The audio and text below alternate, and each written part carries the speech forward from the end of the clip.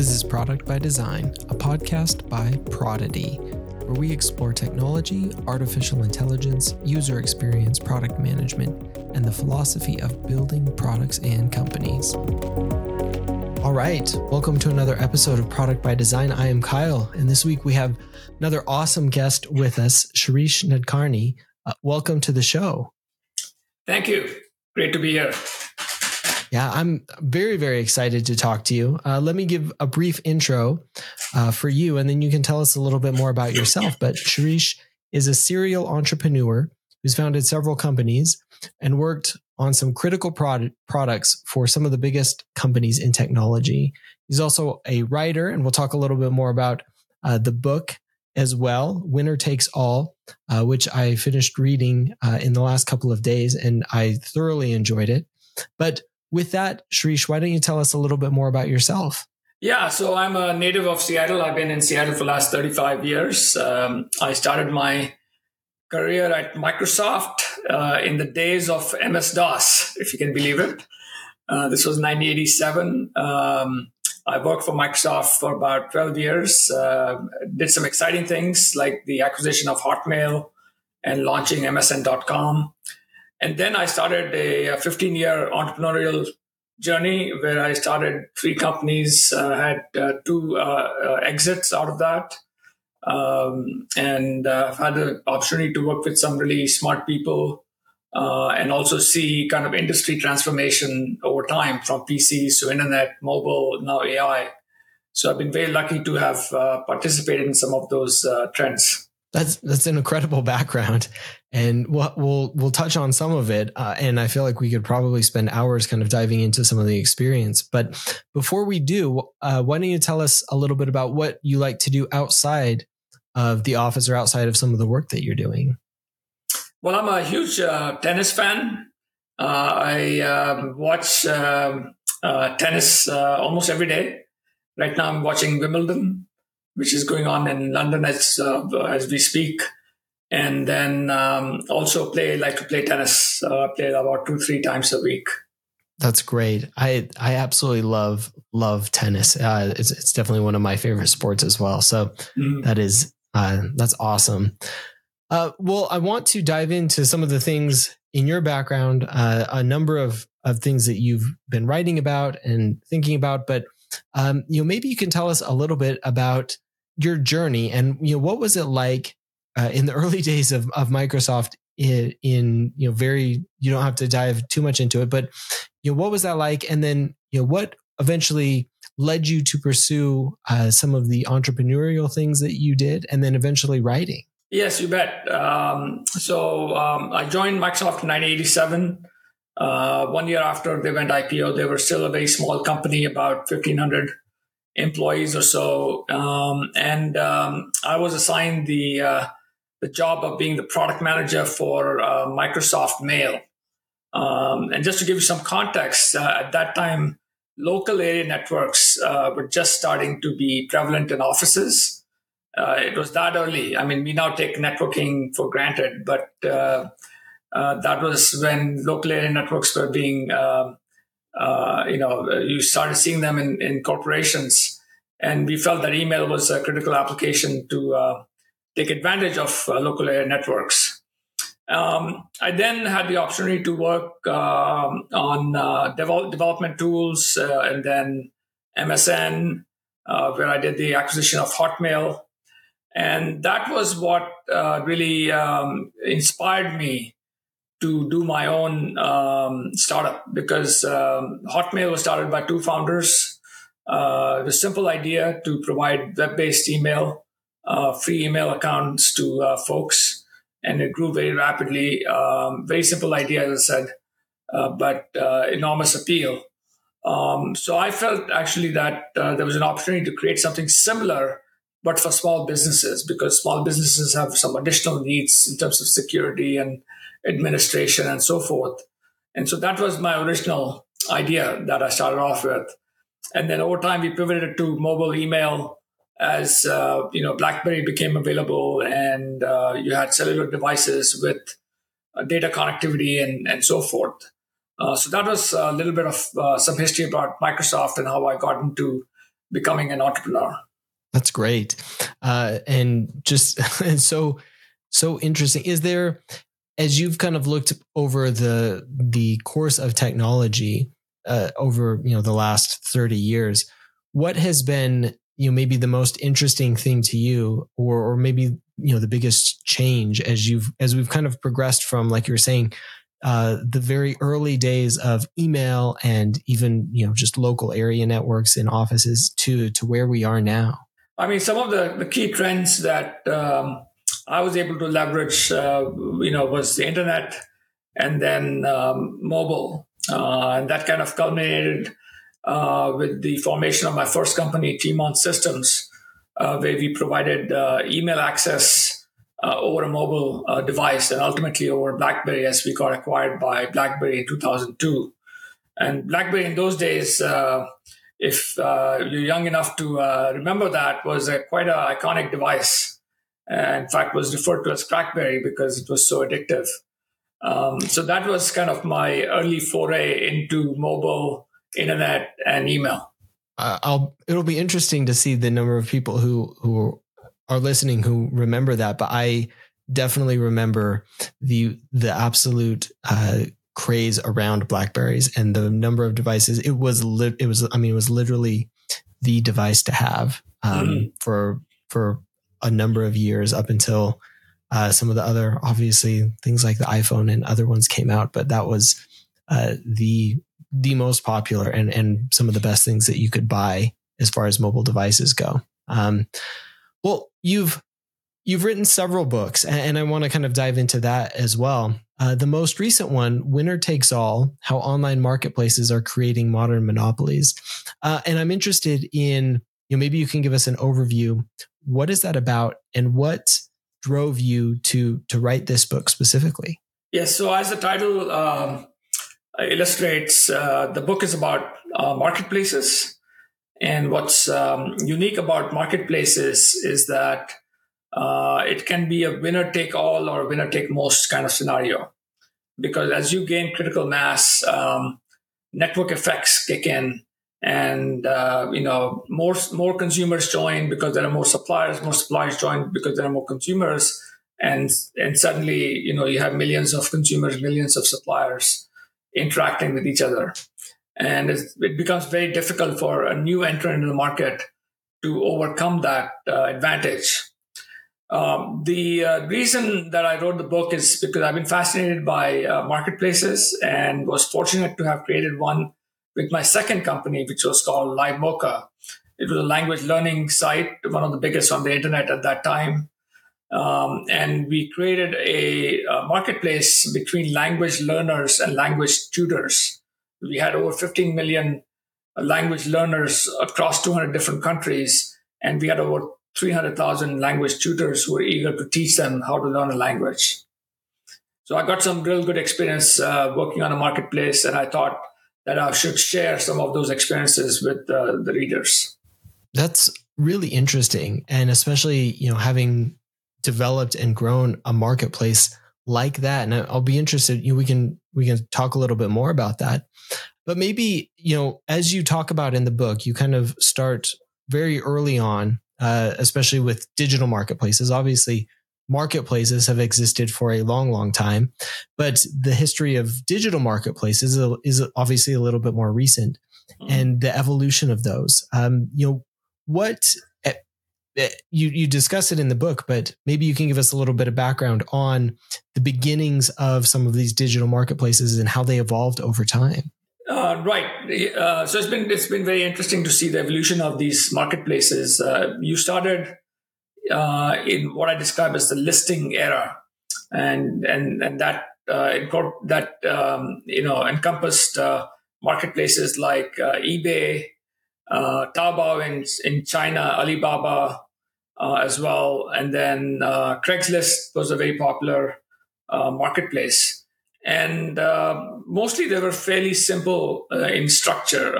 If you wanted to, sell some product on Craigslist, for example, you went there and listed your item, and the buyer had to sort through all the listings, figure out, which listing was attractive, contact the buyer, arrange for shipment, or you go meet that person somewhere to purchase the device, and you had to consummate the purchase yourself.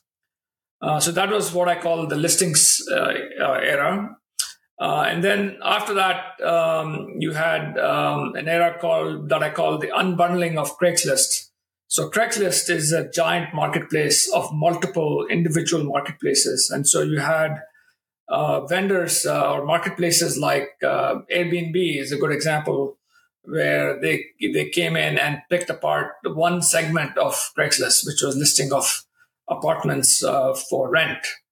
Similarly, OfferUp, which is a very popular site for secondhand goods, entered the market and took on Craigslist directly in terms of selling secondhand goods.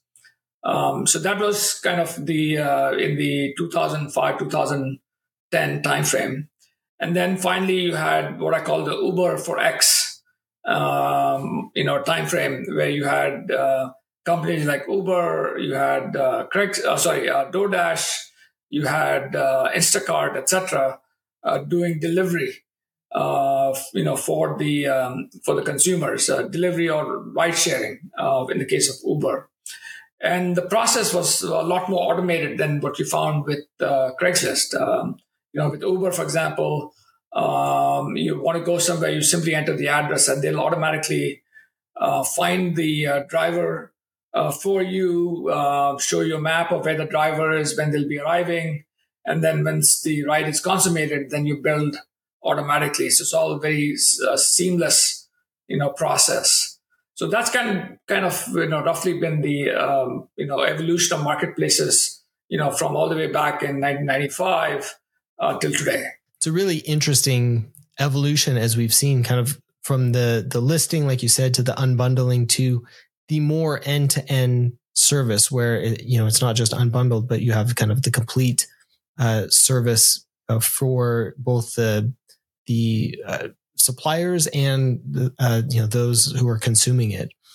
As you kind of allude to in the title, you have this winner takes all or winner takes most, like you said, which we've definitely seen in a number of these marketplaces. For those who may be working on building or growing a marketplace, how does that impact what they're doing, and how can you actually jumpstart or scale a marketplace that may not be the current winner? Yeah, so there are a number of ways to do that. First of all, I recommend a highly focused approach. Pick one city, one region to get started, and that's what Instacart and DoorDash did. They started in San Francisco. OfferUp started in Seattle. It's a lot easier if you narrow the scope of your initial marketplace.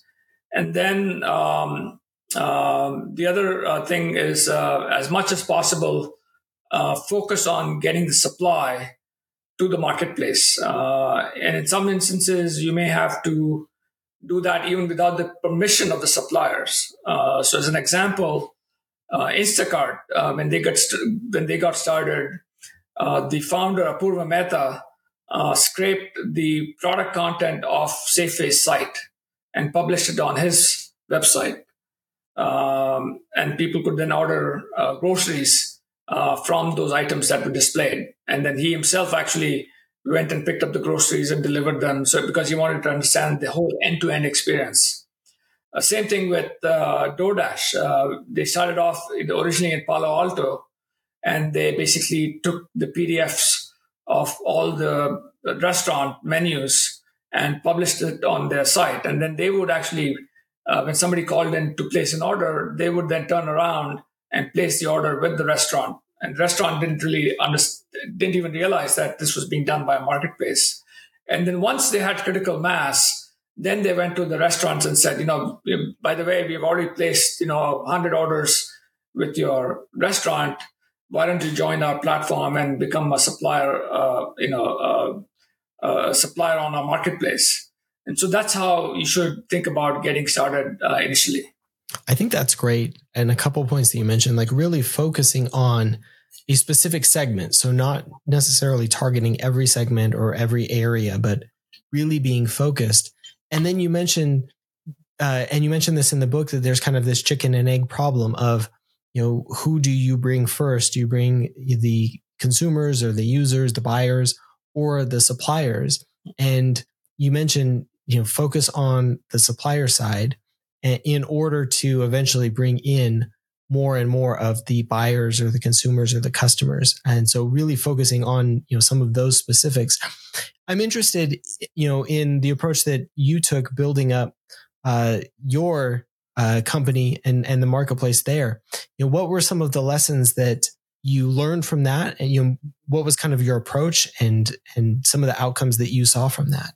Yeah. So with Live Mocha, we focus first on the consumer side, in this case, as opposed to the supplier side. So the opposite of what I mentioned before.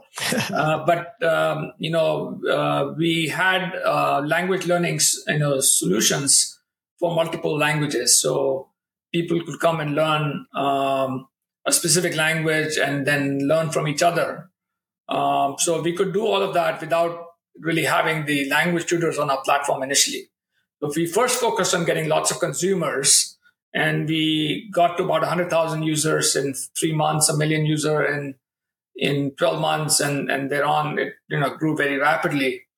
And then once we had all these consumers, then it became a lot easier for us to go and acquire the language tutors, because they saw, hey, this huge volume of language learners in different countries who would want to learn a variety of different languages.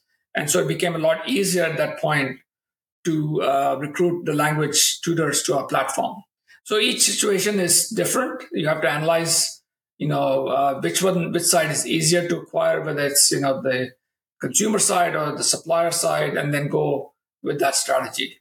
I think that's a really interesting point. And, kind of going to how you approached it, bringing in a number of the learners in this case for language learning, and which side of that makes the most sense. Obviously, for a lot of companies, it is the supplier side, or bringing the supply. And then in other cases, it may be the opposite. And so really understanding that. As far as the economics of marketplaces, you talk about this in the book, how pricing is different for marketplaces, for whether it's a two-sided or a multi-sided marketplace.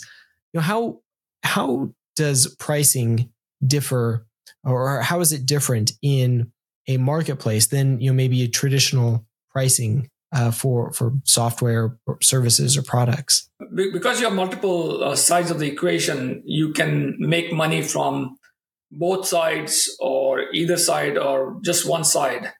With marketplaces, traditionally, the marketplace will take a cut of the transaction. So the supplier defines the price point, and then the marketplace will take a cut of that price point.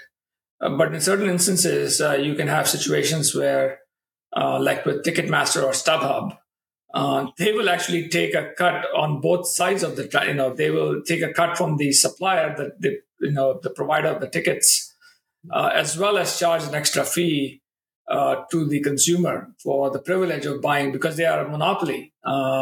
You end up paying these, outrageous fees to Ticketmaster or StubHub because of the monopoly power that they have. So, it can be very different depending on the whether they're a monopoly, where the money lies, who's paying whom.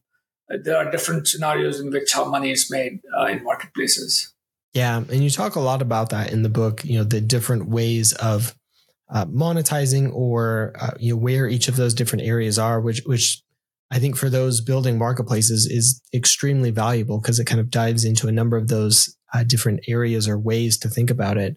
But you mentioned Ticketmaster and StubHub, which I think is really interesting, because they are an effective monopoly on live events, essentially. So whether it's concerts or other things, how do you compete as either a early stage or startup or whatever it is, another marketplace against some of these large marketplaces that exist now? Like, what can what could somebody do in order to compete against a Ticketmaster, StubHub, or more generally, a very dominant player in a certain marketplace?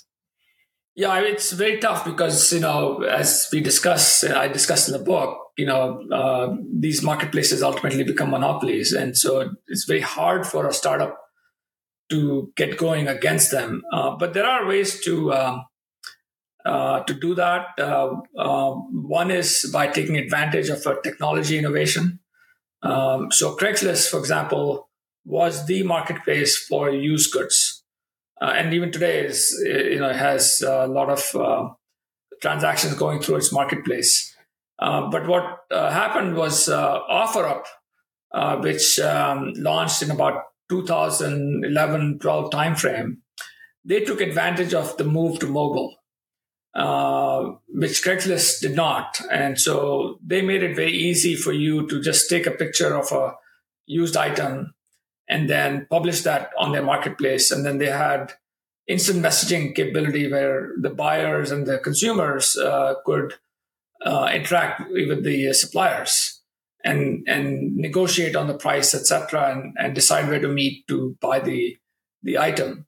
Whereas with Craigslist, it was a lot more challenging to do that. So they took advantage of technology innovation to disrupt an existing player in the marketplace. But there are other examples. Before StubHub came into the market, Ticketmaster was the sole supplier of live events, but StubHub kind of became their kind of angle was second-hand tickets or tickets that were being sold by people who already purchased tickets and no longer want to go to the event, and so they found a different niche that they could focus on that Ticketmaster was not focused on. So those are two different strategies. One is take advantage of technology innovation, and the second is to identify a particular niche that the current incumbent is not focused on. Yeah, I think that's great advice and really interesting to be thinking about it in, how not just marketplaces, but how general disruption can happen and where to focus on those specific areas, whether it's, an area that's not being well addressed by an existing monopoly or, using some of the new technologies and innovations that are happening in order to leverage that into entering or growing more. But as you've talked about monopolies, I'm interested, and you talk about this in the book as well. Why do some companies or marketplaces become monopolies, and what can or should we do about it? Not just in disrupting, but what are some of the things that we generally should be doing about these large monopolies or large monopoly marketplaces? Right. So monopolies happen when the marketplaces become very large in terms of consumers and suppliers, and becomes very hard for somebody else to compete with that level of scale. Now, being a monopoly by itself is not bad. What is problematic is where the monopoly takes advantage of it at the expense of suppliers or consumers. So, as an example, Amazon has a private label business. You may have noticed if you want to buy an iPhone cable, then you will see a listing for Amazon Basics, which is their private label brand. And so, at least initially, Amazon promoted its private label business at the expense of other suppliers who were also in that same business. So that is problematic. Another issue that's been problematic is where employees have accessed data about certain suppliers to figure out which markets they should enter into, even though they have an internal policy not to do that, but they were not really policing that effectively. So those are just two examples of how some monopolies like Amazon are taking advantage of their market power.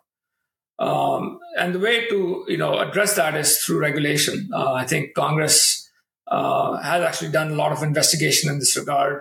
and they need to move forward to have certain rules and regulations. Force Amazon to spin off its private label business, for example, to have strict regulation against accessing supplier data, etc. So that's something that I think is really a regulatory issue that Congress needs to pursue. And I think you're definitely right, because we see so many of these entrenched monopolies happening, and then ultimately very little to be done. And kind of like you said, that it's not necessarily a problem per se until you see it hurting the suppliers, like in the case of Amazon, taking the data and promote and doing the self promotion within Amazon itself to put theirs above others, and ultimately hurting the suppliers or hurting the consumers, which we've seen in the case of a number of companies. But as we were talking about Ticketmaster and StubHub, those coming very much to mind in not being able to basically do an event without using them, and then them not being able to handle the supply, as we saw like recently with the Taylor Swift concerts and a number of other things, where just hurting the consumers or the customers or the end users. And so needing to really regulate how these develop, and then also what happens after they do, and can we start to pull that apart a little bit in a way that ultimately will benefit everybody, from the suppliers supplying things to the consumers and buyers buying things. I think that that's such an important part. Absolutely. I want to step back just a little bit into some of the companies that you've built and the work that you've done, as you have been building companies, and you've been on this entrepreneurial journey for some time. What have been some of the most important things that you have learned in doing that, and building these companies and having some of these successful exits? Yeah, one key lesson that I learned was to really vet your startup idea. Do some market research, talk to other entrepreneurs, talk to the VC community. Sometimes what happens is that people are really afraid to do that because they feel that somebody might steal their idea. Whereas, ideas a dime a dozen, it's really execution that really counts. So I would encourage founders to really go out there and conduct market research to understand, hey, is this a pain point or a need that is really significant and it's worth addressing, and that the existing solutions in the market don't really do a good job of addressing that need or pain point. In my case, for example, with my first company, Timon Systems, I made the assumption that small businesses would want a web-based email solution, at that time. Unfortunately, I was a bit early. Today, that's very commonplace, but I was very early at that time. And I could have discovered that through market research. Fortunately, I was able to pivot to a different solution and still succeed. But I could have avoided all that pain and agony. I think that's such great advice. Yeah. And I'm interested, as you went from that into some of the other ones, how did you go about doing some of that initial research and problem validation before, jumping into some of these other products and companies that you built? Yeah, so it's several ways. One is identifying potential consumers of my solution, conducting interviews with them. I recommend doing at least 25 to 50 interviews. It can be, time consuming, but I think it's very well worth doing those interviews because you'll get some really great insights. And then what I recommend to people is don't start by showing them your solution and asking them, hey, is this a good solution? Because, most people don't want to offend you and they'll say, yeah, this looks pretty good. Your first question is really about their pain point. Understand what are the critical pain points that they're facing. And if your pain point that you're addressing is in one of those pain points, if it's not, then that's a problem. Because even though you might be solving some problem, it's not the top problem that they have that's top of mind, for them. So make sure that you really spend time understanding what their pain points and needs are, how invested they are in current solutions, what it would take for them to migrate from their current solutions to your solution. All of that needs to be discovered before you move forward with your solution. I agree 100%. And I'm interested too in kind of the next step of that. Like once you have gone through and really validated the problem and the idea, how have you found in your experience that you have really achieved the right solution or found kind of that product market fit? That, you understand the problem and now you've created a solution and this is the right thing. We're going to push this forward. As opposed to, iterate or pivot again or anything like that. How have you gone about understanding that you've achieved that product market fit and then really going forward after that?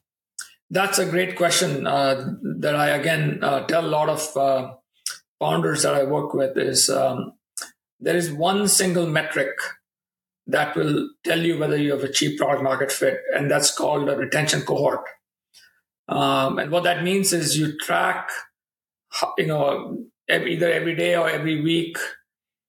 You start with, let's say, 100 consumers who come and start using a product. You track those same users over a period of time, and you see how that cohort changes over time and how many people still keep coming back. If you have a very steep curve, that means that people are churning off very rapidly, and you don't really have product market fit. Whereas if you have a fairly flat curve, that's a really good sign that you have product market fit and that consumers are coming back time and time again to use your product. So that single metric alone is the most important metric that you need to focus on as a founder. I think that's absolutely spot on. I love that. I'm interested too in, what other advice or what advice do you have for people who are looking to either get into, product management, like early in your career, or into starting their own companies and, a startup or another entrepreneurial venture? Yeah. The main thing I emphasize to people is leverage your expertise. The really successful founders have some expertise, some insight into some market. And they see the technology trends that are influencing the market. They understand what issues customers are facing, etc. Those are some of the best companies that I like to personally invest in, is founders who have a deep understanding of a specific market and a pain point that allows them to understand what kind of a solution you need to develop for that market. So that's what I suggest to people is if you have that insight, then absolutely you should go, do a startup, because you can leverage that keen insight into building something that's really valuable and that will become someday a large company. I don't worry so much about how the size of the market, because over time that market will expand. Facebook, for example, started with college students, right? But that was not ultimately their market. The market was the entire world. But sometimes it's important to start with a niche focus and really master that market before expanding your horizons. So again, see if you have some deep insight that allows you to build a unique solution and then go pursue that dream with a startup. That's absolutely great. This has been a really, really great conversation. I have a couple of wrap-up questions before we finish up. But was there anything that we talked about or didn't get a chance to talk about that you wanted to add in? Yeah, a couple of things that I mentioned in my book one is about building trust in the marketplace. Very, very important, because in a new marketplace, consumers are often reluctant to consummate transactions. So, having a review rating system is important. Having insurance of some kind like Uber and Airbnb provide, that's important. Having generous return policies, all of these things are important to creating trust. And then the the other thing that I want to emphasize is that be careful about how much you charge the different participants in the marketplace, because if you charge too much, as Apple and Google have done, for example, they charge 30% for App Store participants. That can create a lot of noise and dissatisfaction, and ultimately, you'll be the target of regulators who will want to regulate what you can charge and so forth. So don't be too greedy just because you have monopoly power. Be fair, and still be obviously profitable. But be careful about how much you take from the different participants. Yeah, I think that those are excellent points about building trust and how you can do it within a marketplace. And then also, like Google used to say, don't be evil about exactly. it. Especially when you're in a position that you can be. And we've definitely seen, the fallout of that for Apple and Google, and we'll probably continue to see the fallout. But the fact of taking a 30% cut from their app stores is something that just does not sit well anymore. Awesome. Well, Shirish, before we kind of wrap up with a couple final questions, where can people find out more about you, about the things that you're working on, and about the books that you have written? Probably the best way is to go to my personal website, which is shirishnetkarni.com. You'll find on that site, you'll also find my LinkedIn profile as well as my Twitter handle. So I'm very active on both LinkedIn and Twitter, and I welcome people to connect with me. And I'm happy to advise startup founders, whatever needs they have. So the best way to reach out to me is probably through LinkedIn. So just search for my name and you'll find it on LinkedIn. Yeah, well, we'll put those links in the show notes as well, so you can check those out from this episode. All right, Shirish, we usually ask everybody a couple of wrap-up questions, and these don't have to be necessarily professional related. Open it up to anything. But have you read or watched or listened to anything recently that you found particularly interesting? Yeah, I read this book called No Rules by Reed Hastings, the founder of Netflix. It's an amazing book. It talks about their culture and how they manage people. Essentially, their philosophy is to not for managers not to poke their nose in everything that their employees do, but to really let them thrive and succeed on their own. And it's a very compelling argument. So I highly recommend that book if people want to read it. That's great. Yeah, we'll put the link to that in the show notes as well. There've been a lot of really, really good insights that I think have come out of Netflix and the way they built that company and the culture over the years. I know there's a number of really good books, and I haven't read that one, but I'm going to put it on my list so I can read that one as well. It sounds really good. All right. And then finally, are there any products or applications or anything that you've been using recently that you want to call out? It could be digital or physical products, anything. Yeah. So I love my AirPod Pros. The reason I love them is because I go for long walks. And I love listening to podcasts. I love listening to audiobooks, and I can get a lot done simply by putting those AirPods in. Especially the noise canceling features are pretty good and allows me to get a lot done while I'm enjoying nature. Definitely. Yeah, those are good ones. We get a number of call outs for AirPods on this podcast, and it's for obviously good reason. Yeah. Well, Shirish, this has been an amazing conversation. I appreciate all of your insight, both on product management, on technology, on entrepreneurship, and especially on the book, Winner Takes All, on marketplaces and monopolies. This has been very, very insightful and absolutely amazing conversation. Thank you, Kyle. It's been a great conversation, and look forward to seeing the podcast. Look forward to everybody listening to this, and appreciate all of you listening as well. We'll talk again next time. Thanks again for listening. If you like the show, be sure to follow or subscribe on your favorite podcast app. You can follow the show on TikTok at Prodity.co and on Twitter at ProdityCo. You can also follow me on both of those platforms at Kyle Larry Evans. If you want more product conversation, check out my newsletter Prodity at Prodity.co. You can also follow me on Medium at Kyle Larry Evans, or check out my Medium publication Prodity.